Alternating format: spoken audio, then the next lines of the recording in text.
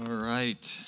We're going to get right after it. If you want to take notes this morning, you can grab the insert that's in your bulletin, as well as we included this family activity sheet. And some of you probably think it's a little bit cheesy, but it's probably more for families with younger children. But we just realized that for many of us, we don't even know how to really do anything fun as a family or function as a family, do anything that doesn't require some sort of on switch. And so we thought we'd incorporate some ideas for you.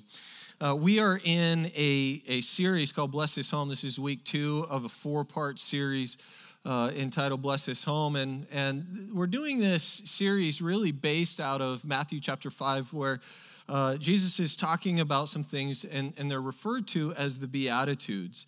That word just simply comes from a Latin word which means blessedness.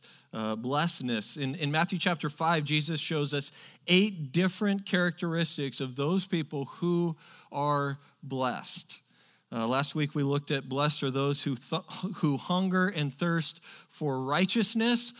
Next week we're going to take a look at blessed are those who are merciful. We're going to take a look at what it means to be a mercy-giving family. And then the following week, we are going to talk a lot about those who are blessed because they are persecuted for righteousness' sake, those who are being made fun of. Today, I want to apply one of the Beatitudes to our families, to our homes.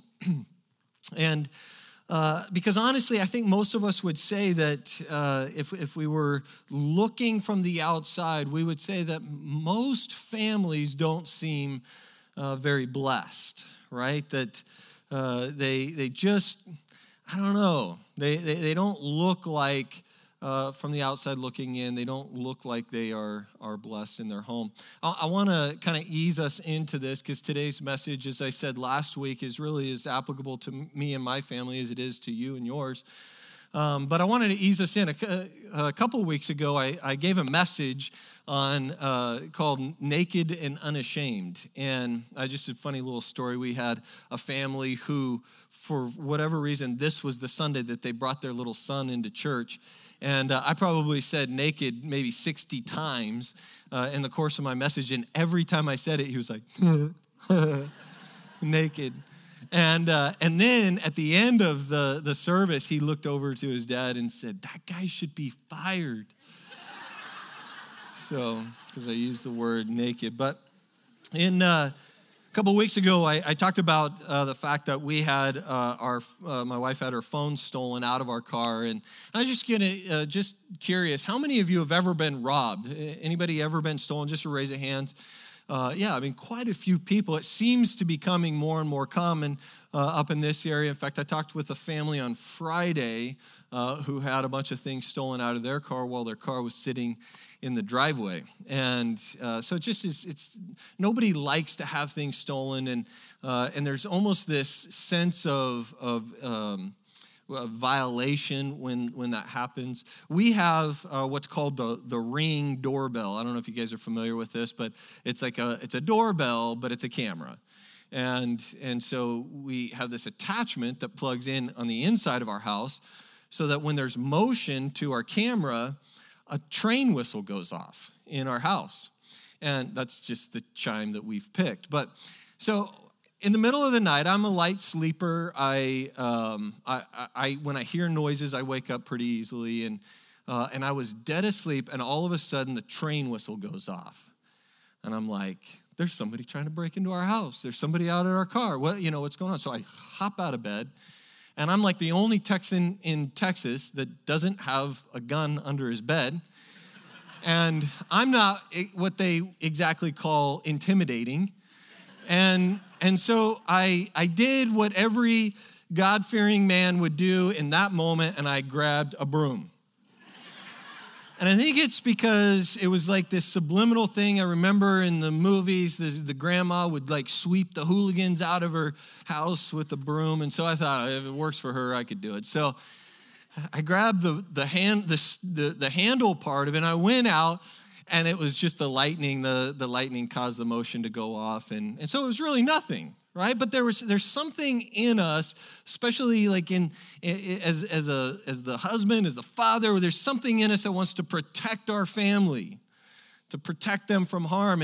And moms and wives, you guys have this in you too. Like if there's a bear coming after your child, my money is on the mom in that situation, because there's just something that wells up inside of you and you're going to take that bear down. And so it's this interesting dynamic where in our culture today, we are applauded for protecting our kids physically, right? I mean, moms put helmets and knee pads and they get them all bundled up so that nothing could touch their skin. And then they're like, okay, you can go get the mail now, right? I mean, it doesn't matter what they're doing. We just are so physically protected of our children. But yet in our culture, when we try to protect their heart, when we try to protect their morals, we're often considered overprotective parents. See, we're applauded for protecting them physically, but people make fun of us when we try to protect them morally.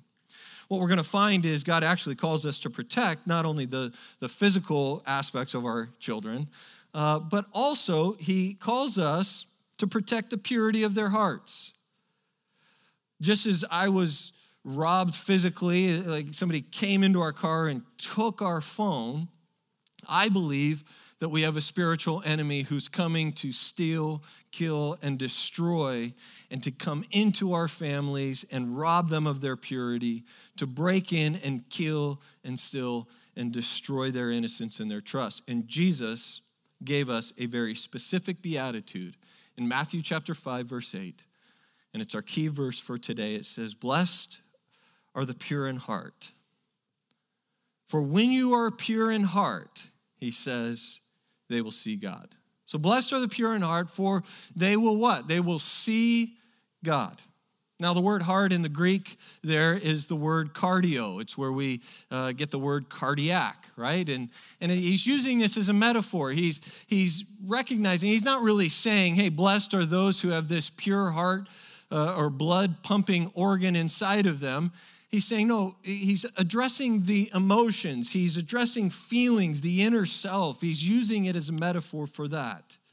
And so I just would say very clearly that this message is actually, that his message of blessed are the pure in heart, for they will see God is much broader than what we're going to talk about today.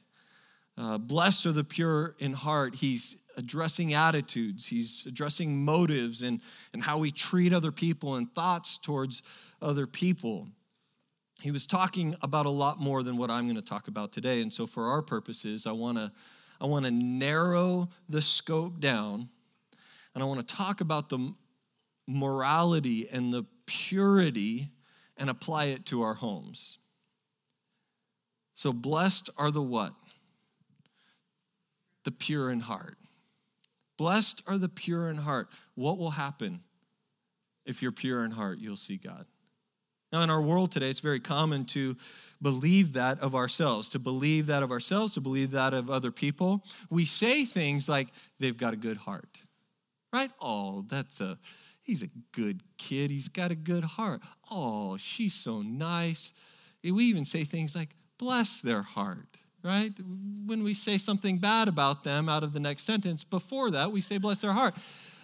But we also say things like, wow, that they're so nice. They've got such a good heart. Right? Young, single girl dating a guy. Oh, he's not a Christian, but he's got a good heart.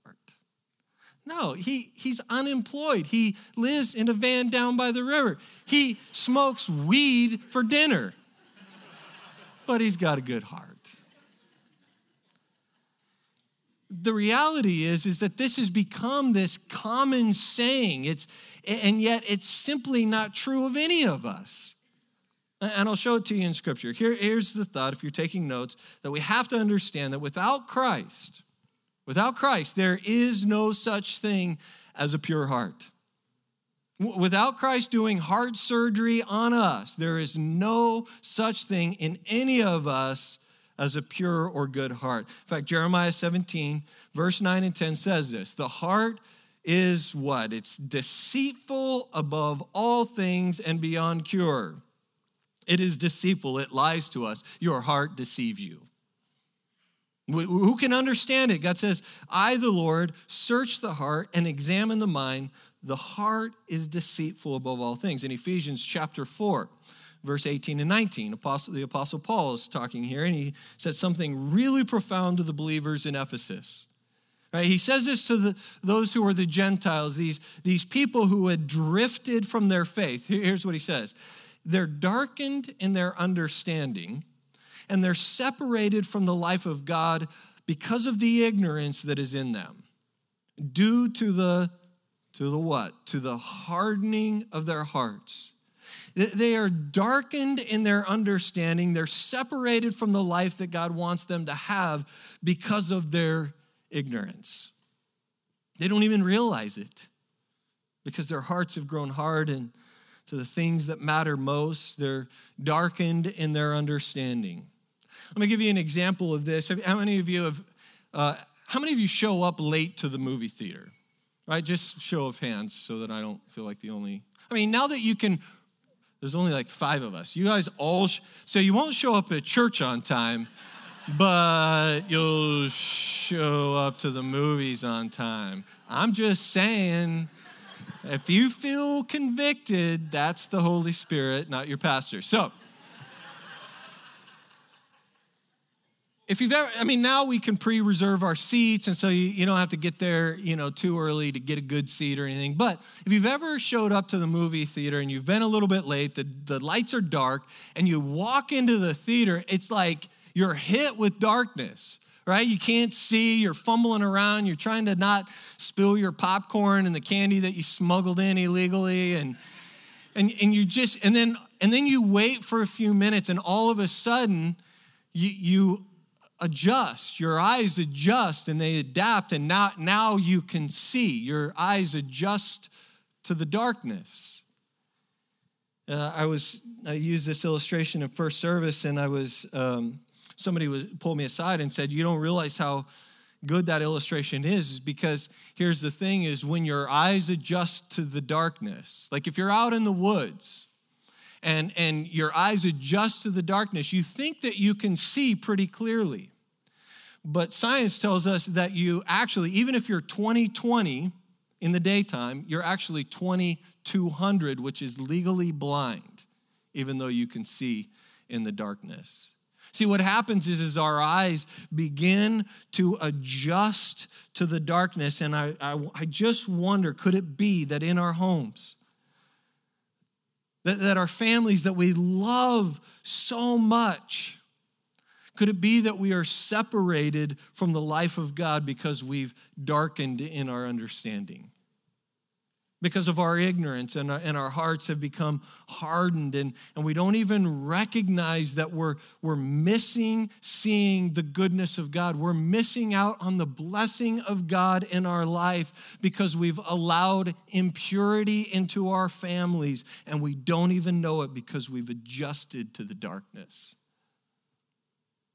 He goes on to say in verse 19, having lost all sensitivity, they've given themselves over to sensuality so as to indulge in every kind of impurity.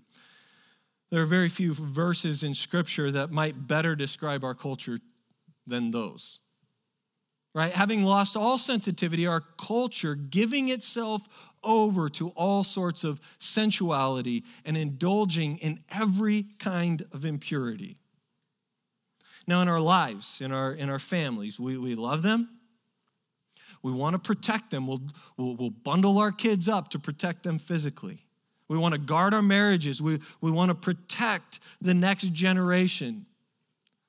And so honestly, we would never do anything like take some rat poison and put it in a bottle and then feed it to a baby. Here, little baby, take some poison. We would never let our children swim in a pool of acid. We would never let that happen. We would never do it, and yet we'll send our 15-year-old daughters on some car date with some hairy-legged, prepubescent-filled boy that we've never met. And yet it happens all the time. We'll give our 14-year-old children, our son, we'll give them one of these that have access to everything and anything that they want to look at. And we'll take our hard-earned money and we'll pay to be entertained by things that must break the heart of God. And we'll do all of those things thinking that it's absolutely normal in our world today. Could it be that one of the reasons our homes are not blessed is because our hearts have been hardened and we've been darkened in our understanding? Not without even knowing it, we've lost all sensitivity. And we're now indulging in every kind of evil. What's going to be different in our lives? If you missed last week, we had this key thought, right? This idea that I want to revisit, and we're going to revisit the next couple of weeks, that you might remember it's this mind shift that takes place, that instead of saying that we are a Christian family, it's a shifting of the mind to bring us to a place where we say we are a Christ-centered home. And if you weren't here last week, you're probably thinking, well, what's the difference between that? And I would just say this, is that it's easy to say that you're a Christian family. It's easy to say that you're a Christian. 80% of our country would say, oh, yeah, I'm Christian. Yeah, we're a Christian family. And yet there's nothing that would represent a Christ-centered home. You say, yeah, I'm a Christian person. I believe in God. But there's a big difference between saying that and saying Jesus is first in every way. Hey, he's not just a part of my life. He is my life. And if we want the blessings of God, then we need to learn to live according to his word. And that's exactly what the psalmist asks us in Psalm 119, verse 9 and 10. He asks, how can a young person stay on the path of purity? Man, if you have kids or if you are a young person, that's a great question to ask. First service, we had 2 young people in our church. It's because the rest of them were sleeping in and getting ready for second service, but two young people. So if you're a young person and you're in service, this is an amazing question. You might want to pay attention to this. If you have children, you might want to pay attention to this. How in the world, with all of the temptations in this world, can we stay on a path of purity? Here's what culture would tell you. Here's what culture would say about everything. Hey, just follow your heart. Like whatever it is, just follow your heart and you're going to be okay. You've got a good heart. Follow your heart. That's the stupidest advice that you could ever give to somebody. Because we just read, your heart is deceitful. Don't follow your heart. It's going to deceive you. And I've seen married couples in counseling who followed their heart right out of marriage into adultery. They followed their heart because their heart says it's going to be worth it. They followed their heart. Oh, she's paying attention to me. She's nice to me. See, don't follow your heart. So how can a young person keep their way pure? Here's how the psalmist says it.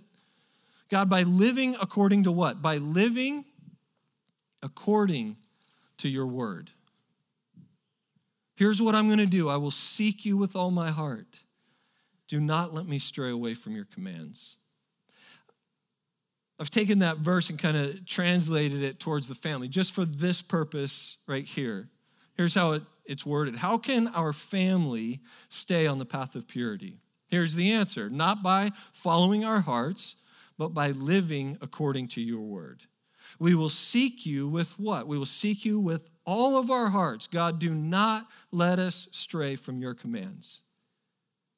Now, for those of you who aren't married, or those of you who might now be grandparents, or your children are out of the home, you're kind of, putting your feet up on the back of the chair saying, go after them, Ryan. Get them. Those are evil people, right? We don't have to worry about this, right? It doesn't matter because I don't have a family yet. I can do whatever I want. And then later on, I'll get my act together and then I can watch what I want. But until then, I can watch what I want, say what I want, do what I want. And I would just make an argument here for us, for those who are grandparents, that you have just this beautiful opportunity to partner with your kids as they raise their grandchildren, as they raise your grandchildren. To model for our children what it is to live, to be pure in heart. That if you don't have a family yet, maybe you're a young single person, I would just say to you, you don't build a life of righteousness on a foundation of sin.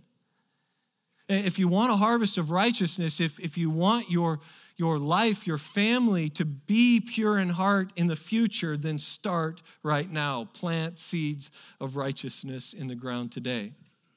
So how can a young person stay pure?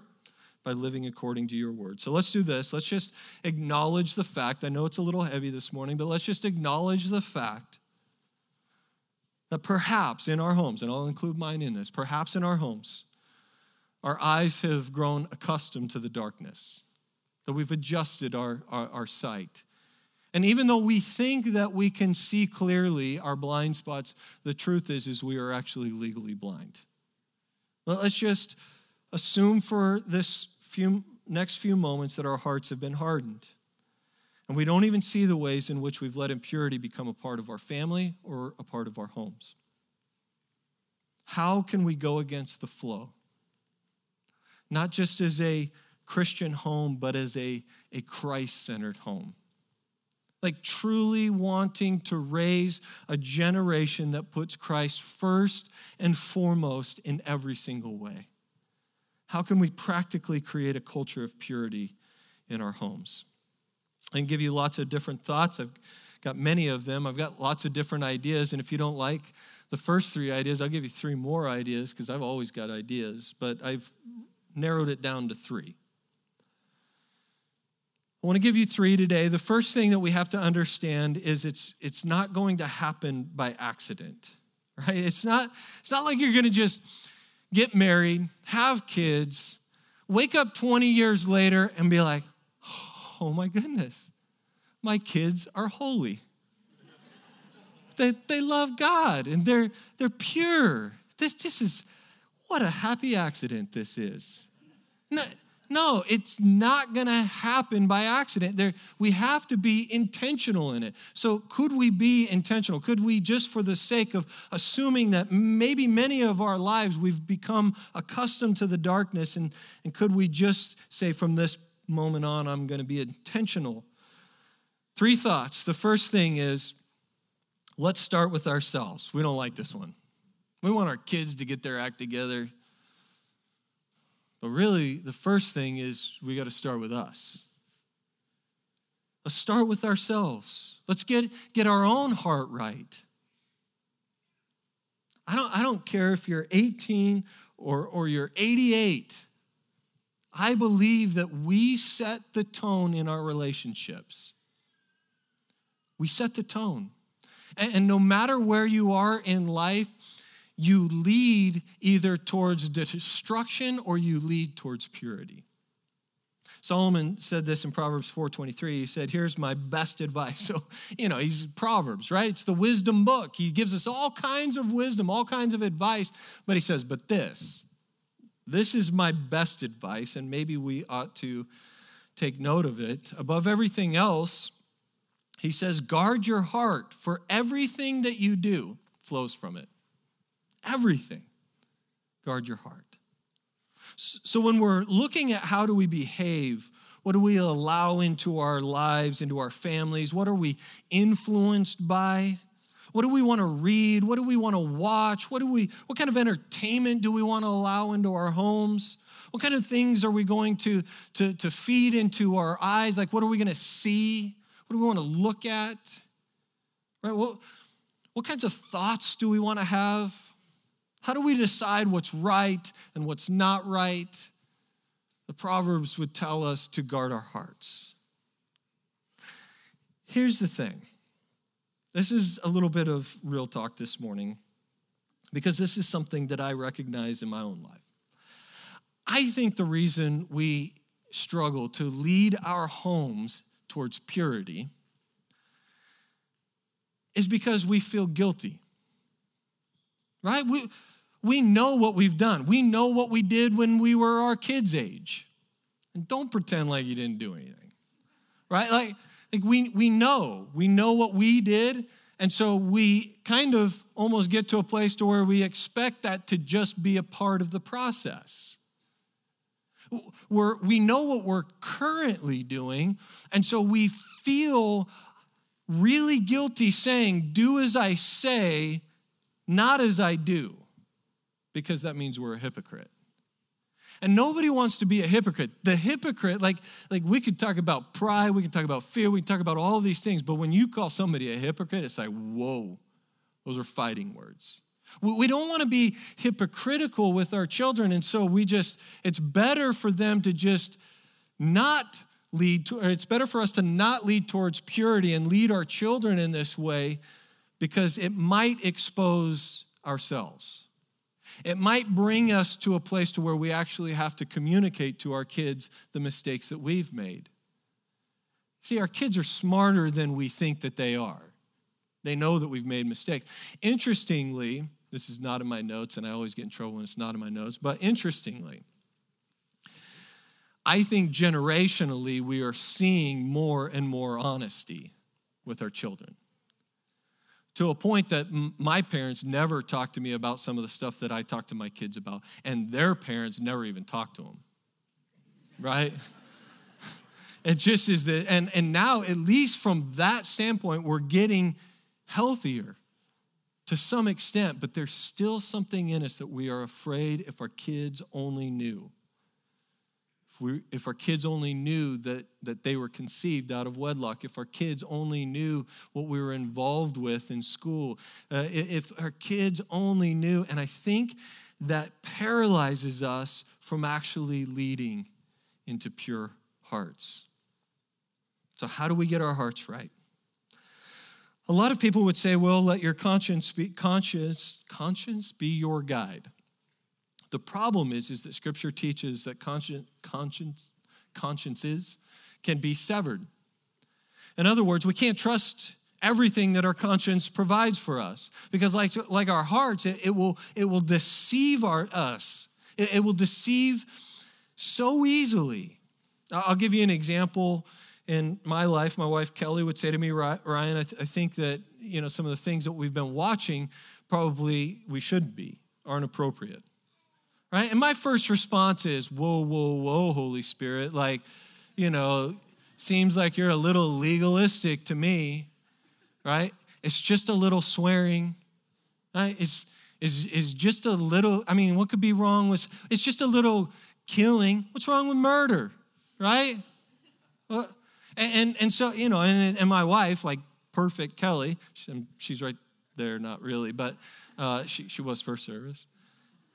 And so we begin to justify these things, and we will watch things that if you were really to kind of boil it down, you'd be like, yeah, that's probably not good. And here's the test. When you're a pastor of a church, I don't know if any of you are, but when you go to the movies with somebody from your congregation, and you're their pastor, and you're sitting in the movie, and the movie starts, and there's all kinds of inappropriateness. You have a choice. Do you make a statement? Do you get up? Do you leave? You're like, I bought the tickets. I got a full thing of popcorn. It's like, what do you do? What do you do in those moments? That's where the rubber meets the road when she's saying, yeah, I just think that's not appropriate. But it's funny. Right? We say things like that. We're like, yeah, but it's funny. If I told you a sexist or a racist joke, but it was funny, would it be okay? I hope you know that the answer is no, because I get fired over things like that. So just for the record, it doesn't matter if it's funny, it's wrong. Funny never makes something right. To quote my mom,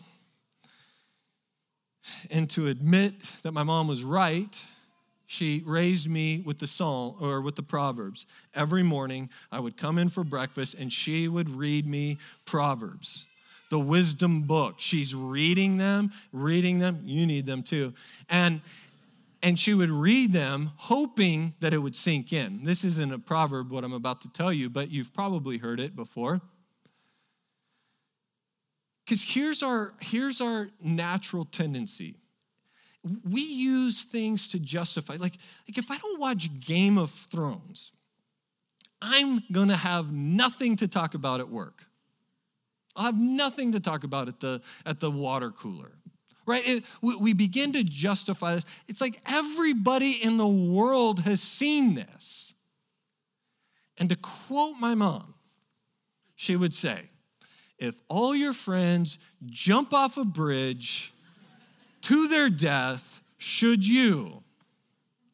That's what my mom standing here telling you that same thing. Just because your friends are watching it doesn't mean you have to watch it. Just because your friends are doing it doesn't mean you have to do it. And in 2 weeks, we're going to talk about what it means to get made fun of because you're not doing it. I guarantee you that just like me, all of us have been deceived in one way or another. If there's conversations that I have that are impure, God, please convict me. If I'm thinking of things that are impure, Lord, show me those areas. If I've got relationships or friendships that are bringing me down instead of up, God, show me those areas. If I'm being entertained by things that are wrong to you, God, please show me. Help me get my heart right first. It has to start with us. The second thing, if you're still taking notes, is this, and this is so important, especially for those of you who are parents, continuing to be parents. When you're working with your children, when you're working with your kids, we must parent to the heart. See, most of us, we parent to actions. In other words, all we want is behavior modification. We want them to behave. We want them to act appropriately, but we forget to focus on the heart. And all throughout Scripture, what we find is that even when Samuel was anointing a king, he looked at David in 1 Samuel chapter 16, verse 7, and he says, the Lord doesn't look at the things people look at. People look at the outward appearance, but where does God focus?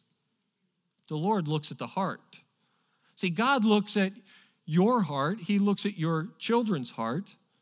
In fact, Jesus was fanatic about the heart. In the Old Testament, Scripture taught, don't murder. Okay, no problem. But then Jesus takes it a step further and says, yeah, don't even hate. Because if you've hated, you've committed murder in your heart. In the Old Testament, it says, don't commit adultery. Okay, fine. Jesus takes it a step further and says, if you look lustfully at a woman, you've already committed adultery in your heart. He hammers the Pharisees who had the outward behavior of right. I mean, you got to tip your hat to these guys. These guys are pretty holy people. They behaved well. They had done all of the right things. And Jesus says to them, the problem is the outside of your cup is clean, but inside the heart is filthy. So when we're working with our kids, we don't want to just settle for outward submission while there's inward rebellion. If you have kids, you know what I'm talking about. I'll just give you an example of this. We've got 3 kids. This may or may not have happened in our home. But if one of your kids goes up to the other child and just slams them, just hits them hard, right? And obviously we're assuming it's 2 boys, right? Because girls would never hit, but they just hit and then run off. right? And the kid comes, he's crying. He comes back to you. He's like, Johnny hit me and all this stuff. And what do? You say to the Johnny, you say, Johnny, go apologize to your brother. Johnny, I'm sorry that you're so dumb that I had to hit you. I'm sorry that you're so weak that you got hurt when I hit you. Right? There's this attitude that's still in the heart. He did what you asked him to do. He went and apologized to his brother, but there was something of rebellion still in the heart. When all we're doing is modifying behavior, we're never dealing with the heart. We never stop loving our kids toward a right heart. Not just actions, but heart. Well, you can't go to the party. Fine, slam the door. I hate you, Mom. Is that okay? No, it's not acceptable. Did they not go to the party? Yeah, they didn't go to the party, but is there something of heart that's a problem? So we try to work for the why behind the what. Here's the why, and let's continue to talk about this. Let's continue to cultivate a relationship and understand the why and work at this and then really begin to parent towards our children's hearts. Because the heart really, really matters. Listen, if you want right actions from your kids, it comes out of a right heart. Why do you think that when kids turn 18, they leave home, they go off onto a college campus, and they lose their ever-living mind? Right? Because these children of yours, of ours, who we thought had a good heart, oh, they have a good heart. They're so nice. They've modified their behavior for you, their parents, because if they don't, they get things taken from them, or they get grounded, or they don't get to do the things that they want to do. And so then what happens is once they experience freedom, you don't have to be a rocket scientist. You can see the craziness that takes place on college campuses around America. Like you see signs at fraternities just about your daughters. Just craziness. And without a right heart, without a pure heart, our kids go off into that and do whatever they want to do.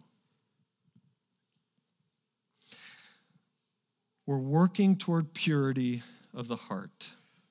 Now, if I haven't offended you or made you uncomfortable yet or raised the standard yet, the third point is probably for you. Here we go. Number 3. First is we get our hearts right. Second is we parent to the heart. And number 3, which is most important in our homes, as we want to be Christ-centered homes, we're going, and hear me when I say this, we're going to pursue perfect purity.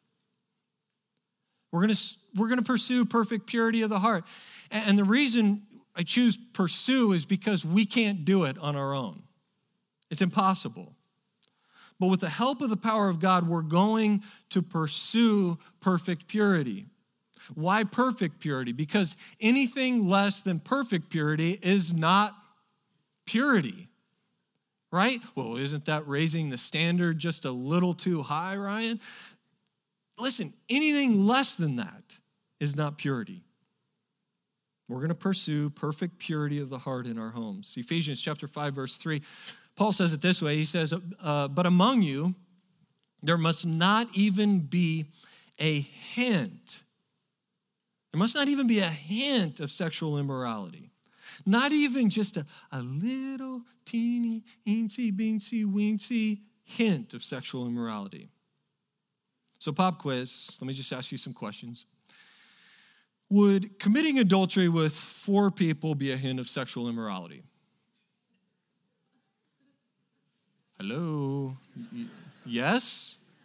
The answer is yes. Okay, first service immediately said yes.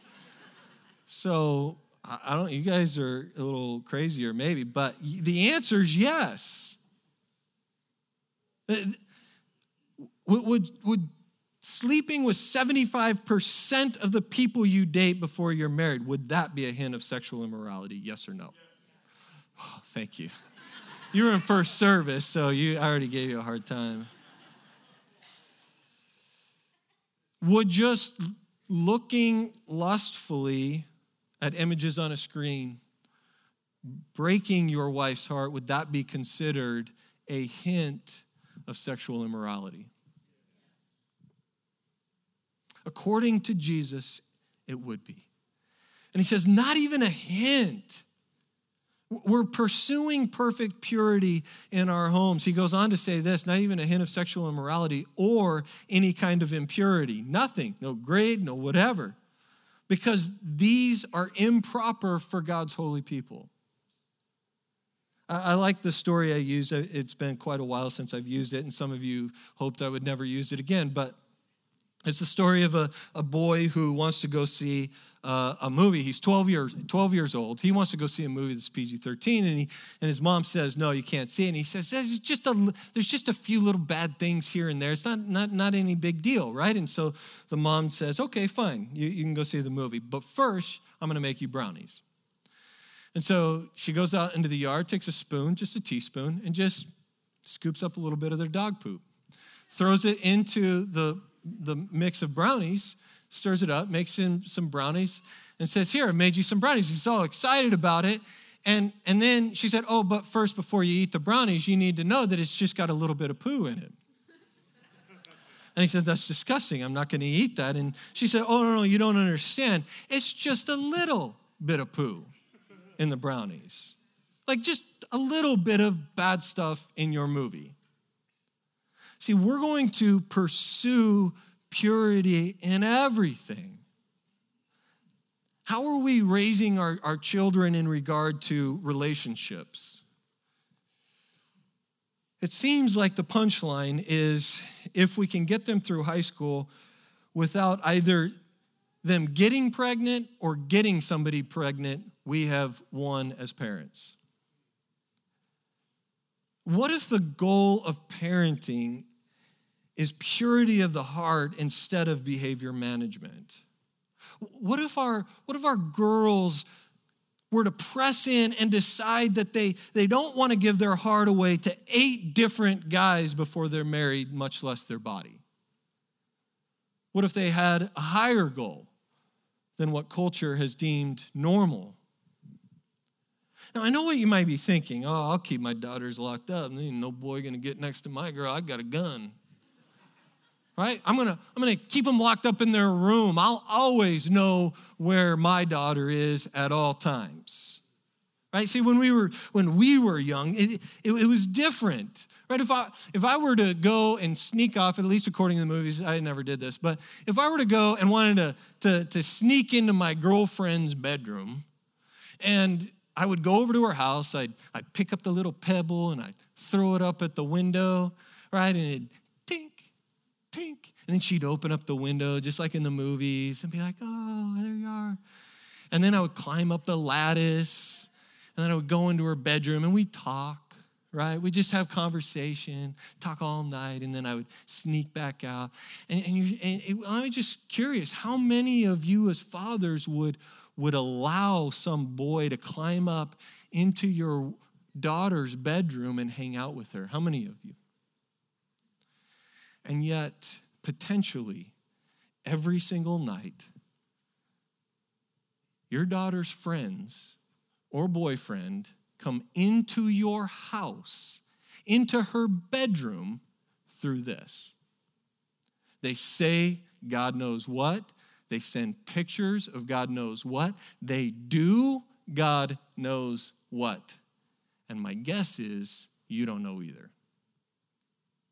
See, we would never allow that to happen, but we allow this to happen all the stinking time. We live in a different world than we did when we were kids. We have to parent differently than our parents parented us. There are all kinds of apps, and this is the part where my kids hate to be pastors' kids because I'm the old guy up on stage informing all of their friends' parents about how bad these phones are, and every one of you are going to go home and take their kid's phone away, and I'll be to blame, but whatever, I'll take the blame. This is a list of apps that just are so ridiculous that you may or may not even know about. Listen, it probably came out yesterday and it's already out of date, honestly. I mean, just this stuff is happening. There's like a calculator app that isn't really a calculator app. It's just a storage point for all kinds of photos. So your kid, you could be going through your kids' phones and there could be an app and it looks just like a calculator app, but really there's pornographic images all inside that app.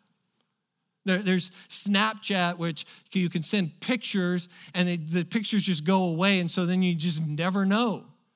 If your kid has an Instagram account, you think, oh, it's so nice, they post pictures. Chances are your kids have a fake Instagram account.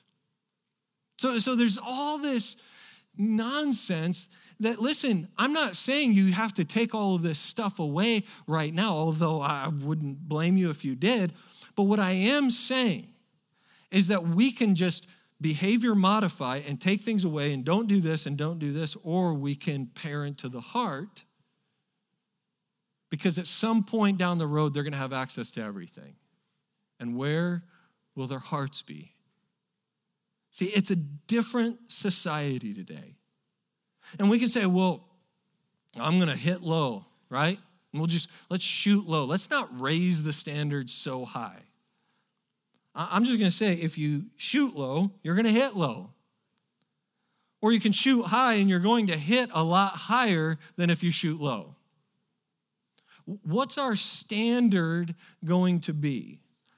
Blessed are the pure in heart, for they will see God. When you find purity by the power of God, not just moral purity, but when God starts to change your heart and you all of a sudden stop desiring what you once desired and start desiring what matters to Him. Blessed are the pure in heart, for they will what? They will see God. Imagine if you were to see God answer prayers in your life. Imagine if you could see God use your life or your family's life for the sake of other people. Imagine seeing the gifts of the Holy Spirit function through your life and see Him working in all things to bring good to those who are around you. When you're pure in heart, you can see the power of God in a way that you'd never even imagined. Now, some of you are thinking to yourself, if I can get into your minds for a second, you're probably thinking, yeah, but you have no idea what I've done. I'm not sharing that with my kids. Right? I've messed up. I'm messing up right now. I'm so far off. Listen, I can relate to you to some level because I've messed up. I messed up when I was in high school. I get that. In Ezekiel chapter 36, verse 26, God says, I'm not going to just ask you to make your own heart better. Right? This isn't just about like, hey, could I just white knuckle this thing and just be more pure in heart? He says, I'm not going to ask you to make your own heart better, but he says, I will give you a new heart and put a new spirit in you, and I will remove from your heart of stone, from you, your heart of stone. Possibly some of our hearts that are here this morning have grown hardened. And if you're offended, if you're pushing back, if you're like, that sounds legalistic to me, could it be that maybe our hearts have grown hard? He says, I'll give you a new heart and remove from you your heart of stone and give you a heart of flesh. Because there's a standard of righteousness that we can't achieve on our own. It takes the power and the goodness of our God through Jesus Christ. And when we seek Him and we know Him, we're not just a Christian family that kind of believes in God. We're a Christ-centered home. Suddenly the standard rises and the power of God gives us a new heart, and now we're different. And now all of a sudden we experience blessing in a way that we've never experienced, because blessed are the pure in heart. God helps us to be pure in heart so we can see him like never before. I want us to do something. I'm going to invite the ushers to come. We're going to get the offering and the card. We're going to get that out of the way, and then I want to give us some instructions on how we're going to close our service today. I'm going to pray for our offering. Ushers, go ahead and make your way here. Father, we receive our tithes and offerings this morning really as an act of worship. I pray this every week, but it's a sacrifice of our praise.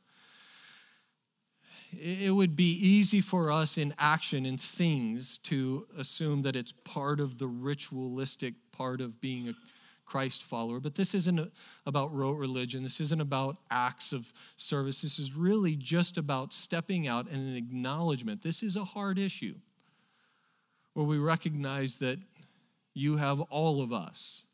Not everything but our finances, but that you have all of us, including our finances. And so, God, as we give this morning, as we give of our tithes and offerings, we give not out of compulsion or guilt or shame, not to get something from you, but to just say, God, we recognize and we surrender all of us to all of you. In Jesus' name, amen. Ushers, go ahead. You can drop your card in there if you filled that out. And just as the baskets are going by, I want to bring some instruction, because here's the thing is last week we got done with the message, and on the card we saw all kinds of feedback. I got emails from people just feeling as though they have failed as parents, right? Feeling like if they knew then what they know now, maybe things would have been different, but now it's just hard, right? And even now, some of you are thinking, all of that's really great, Ryan, but there ain't no way that's happening in my house. And I would just encourage you, it absolutely can happen in your house. It can start today. It doesn't matter what your past is. Your past is broken. We can agree to that. But the brokenness has been overcome by God. That he comes in and he gives us the power and the strength to be able to walk this out. So if you are feeling condemned, I would say that is the enemy of your soul. If you are feeling convicted, I had a couple teenagers come up to me. They're only teenagers actually in the room. Come up to me and say, I'm feeling guilty about this, and one said, I'm getting rid of this app, and some of these things. Listen, the Holy Spirit convicts, not me. But if you're feeling convicted, allow that conviction to move us to something different. Because it'd be easy to walk out and say, yeah, I know I should be different, but I'm just going to live my life the way I've been living it.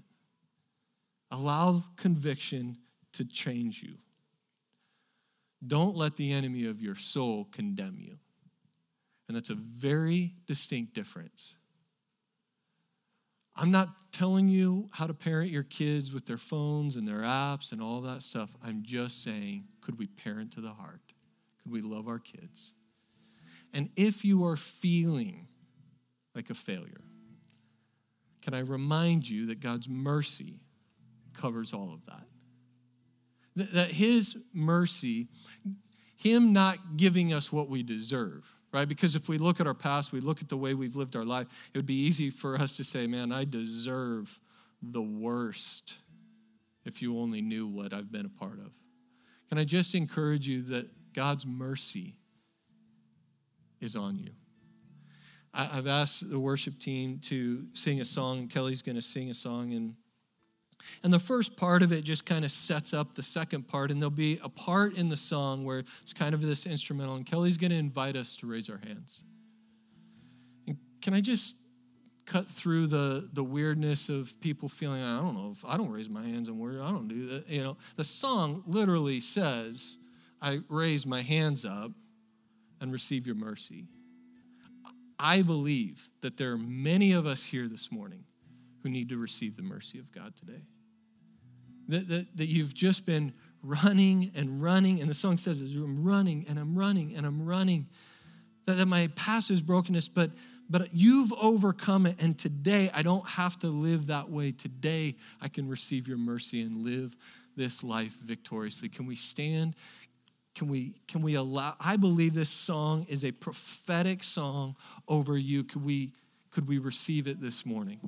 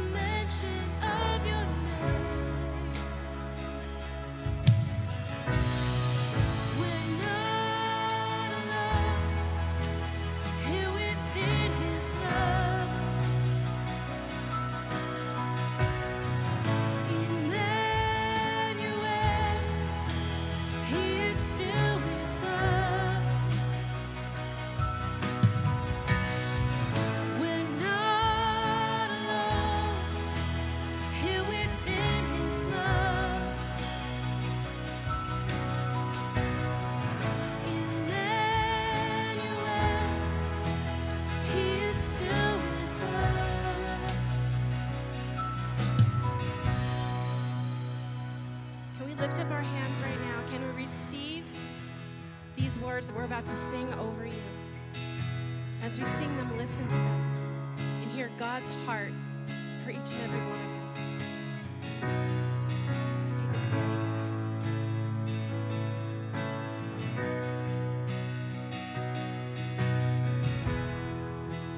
Mercy is falling, falling. Lift up your hands, receive it now. Here in the presence of the Lord, mercy is falling, falling. Lift up your hands, receive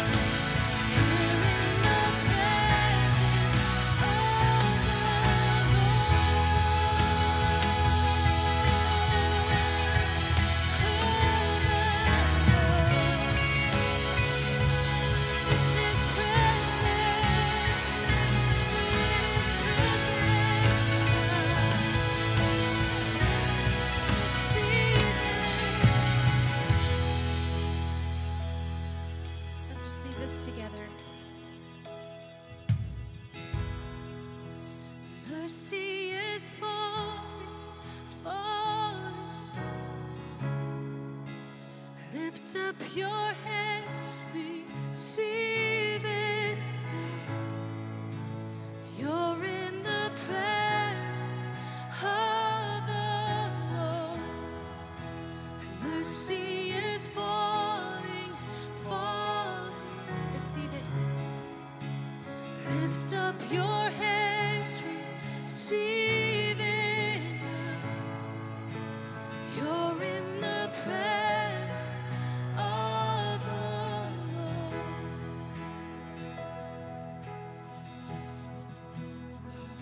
Hey, Jose, see if you can find the lyric that says, I know my past is broken.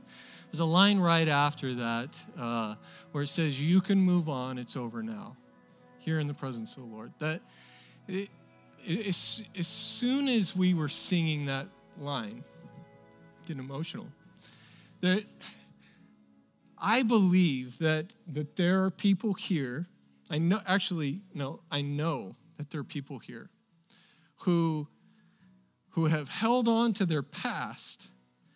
They haven't led their families, they haven't been leading their families in pure of heart because their spouse hasn't let go of the past.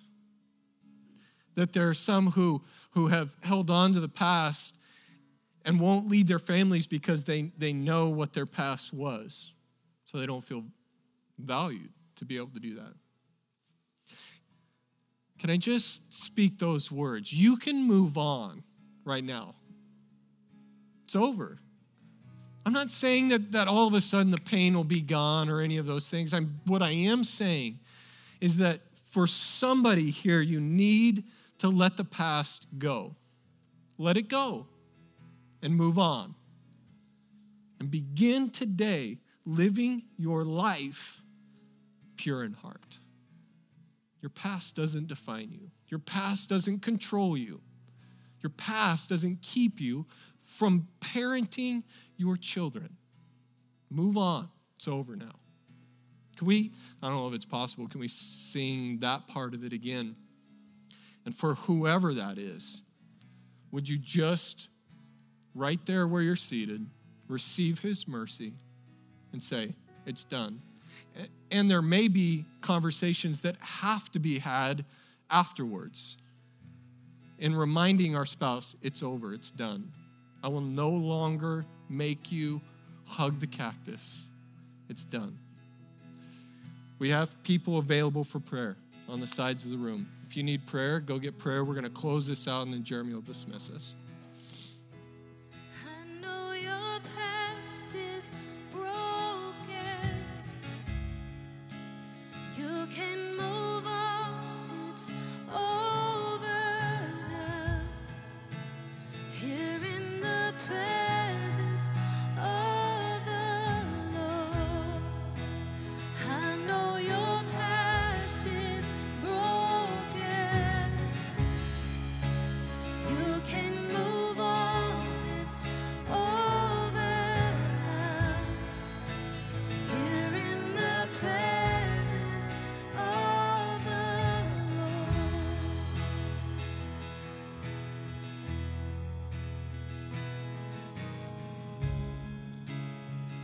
Just declare that this morning, Father, that you have won the victory for every one of us, God. And we walk in that victory and that freedom this week, Lord. That you defeated everything that is in our past that we're trying to hold on to, God, or that the enemy is lying to us about. We just declare it this morning, Father, that it's in our past and it is broken, Father. Thank you, God. Amen. Well, God bless you all as you go. Have a fantastic week.